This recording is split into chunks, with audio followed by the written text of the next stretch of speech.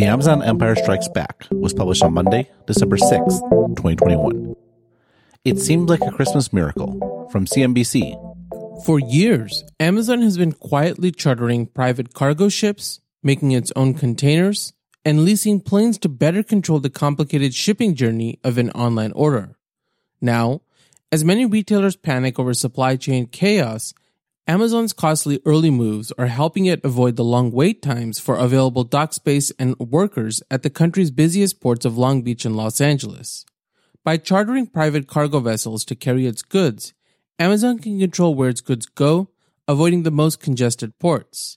Still, Amazon has seen a 14% rise in out-of-stock items and an average price increase of 25% since January 2021, according to e-commerce management platform CommerceIQ.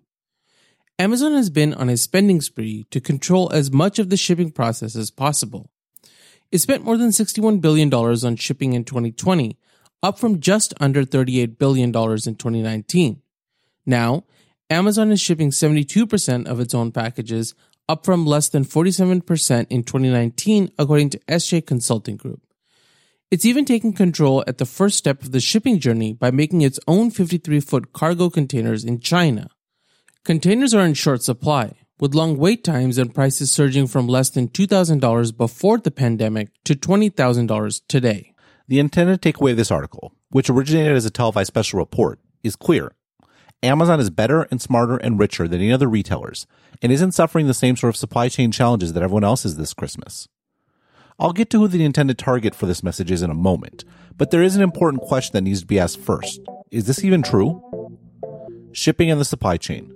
Start with those containers.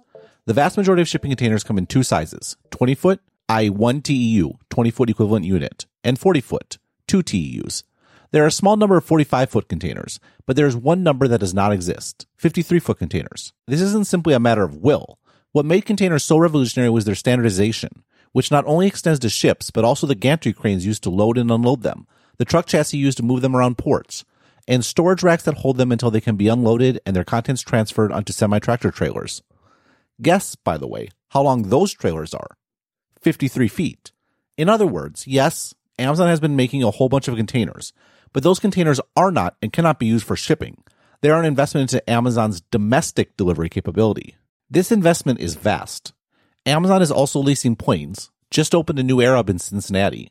Amazon was previously leasing DHL's package hub during off hours. Built or is building over 400 distribution and sortation centers in the United States alone, and has farmed out a huge delivery fleet to independent operators who exist only to serve Amazon, all with the goal of cost-efficiently getting orders to customers within 2 days, and eventually one. This vertical integration, though, stops at the ocean, for reasons that are obvious once you think through the economics of shipping. While container ships can range as high as 18,000 TEUs, a typical trans-Pacific ship is about 8,000 TEUs, which is around 6,500 fully loaded containers, and costs around $100 million. Right off the bat, you can see that shipping has a massive fixed cost component that dictates that the asset in question be utilized as much as possible. More than that, the marginal costs per trip, it takes around 7 weeks to do a trans-Pacific round trip in normal times, is significant as well, around $5 million. That means that the ship has to be as fully loaded as possible. The only way that this works is if a smaller number of shipping companies are serving a larger number of customers, and doing so on a set schedule such that those customers can easily coordinate their logistics, which means that all those CapEx and OpEx numbers have to be multiplied by 7 to guarantee a sailing per week. Amazon couldn't profitably leverage an investment of this magnitude any more than Apple could profitably run its own foundry. In that case, TSMC can justify an investment in a $20 billion fab because its broad customer base gives the company confidence it can fully utilize that investment, not just in 2023, but for many years into the future. It's the same thing with shipping, which is to say that Amazon is in the same boat as everyone else, mostly. Amazon Freight Forwarding. That CNBC story follows on a similar story in Bloomberg last month that opens with an anecdote about one of Amazon's workarounds.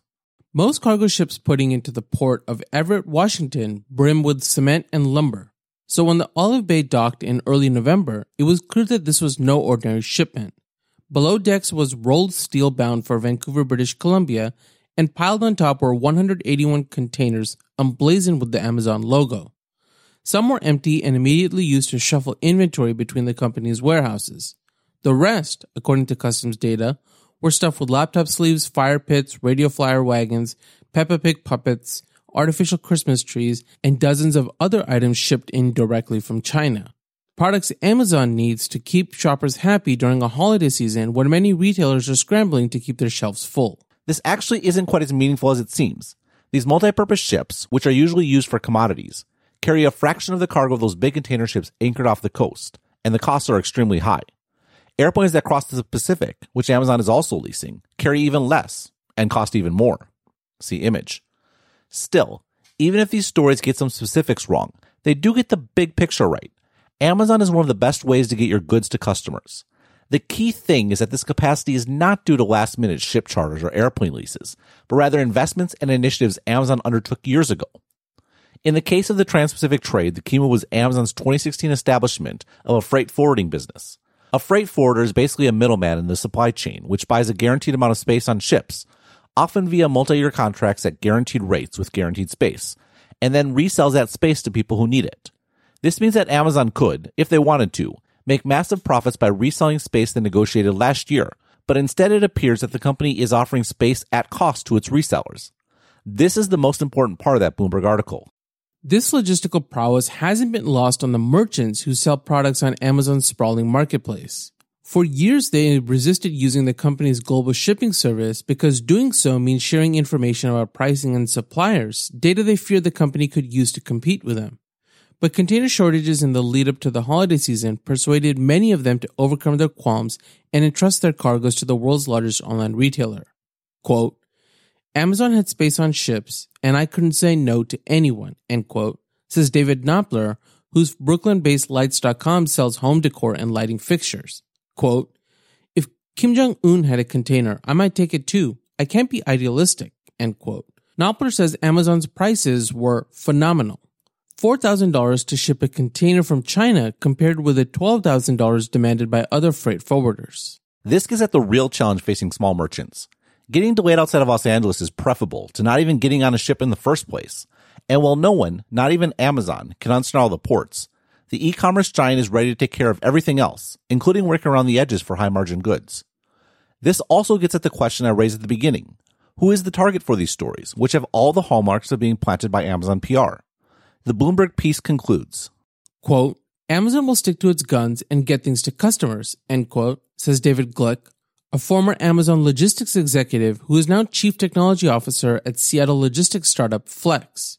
Quote, it's going to be expensive, but in the long term, builds customer trust, end quote. That is certainly a big benefit. To the extent that Amazon has goods in stock this Christmas, and other retailers don't, the more likely it is that customers will start their shopping at Amazon.com. This is critical because aggregating customer demand is the foundation of Amazon's moat. I think, though, that is secondary. Amazon's more important target are those third-party merchants benefiting from the company's investment, who were previously incentivized to go it alone. The Empire Strikes Back.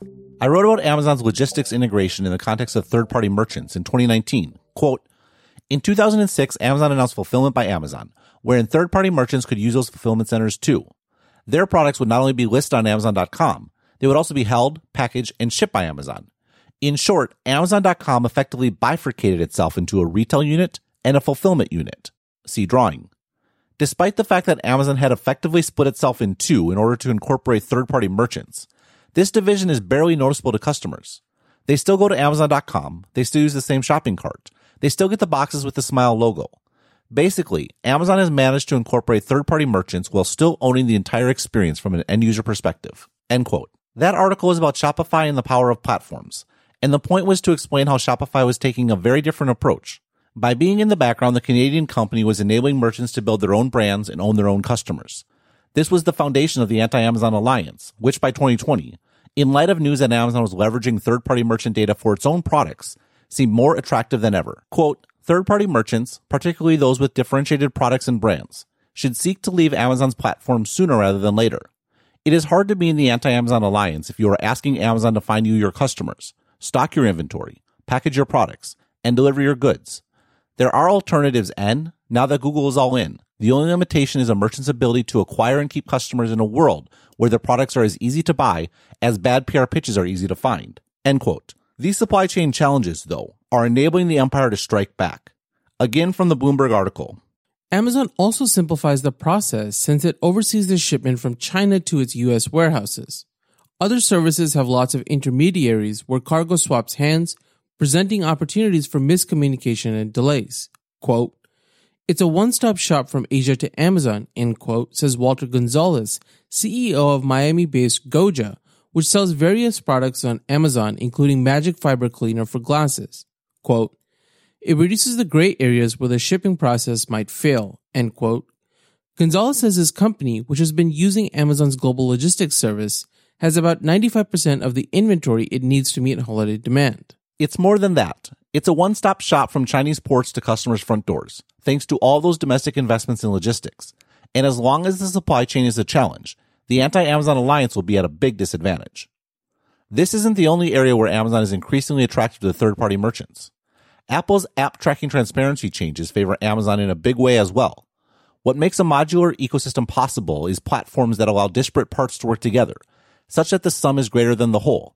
This very much applies to Facebook's ad ecosystem, where disparate e-commerce sellers effectively pool all of their conversion data in one place, Facebook, such that they all benefit from better targeting. ATT, though, is targeted at this sort of cooperation, while Amazon is immune because of its integration. Sure, the company collects plenty of data about consumers, often to the consternation of those third-party merchants, but because Amazon controls both ad inventory on its site and apps, and also the conversion, it isn't covered by ATT or other privacy laws like GDPR. This doesn't apply just to Amazon. Google has similar advantages on the web, and Apple with apps. The reality is that the more that information, in the case of advertising, and goods, in the case of the supply chain, are able to move freely, the better chance smaller competitors have against integrated giants. The world, though, both online and off, is moving in the opposite direction. The daily update is intended for a single recipient, but occasional forwarding is totally fine. If you would like to order multiple subscriptions for your team with a group discount, please contact me directly. Thanks for being a subscriber, and have a great day.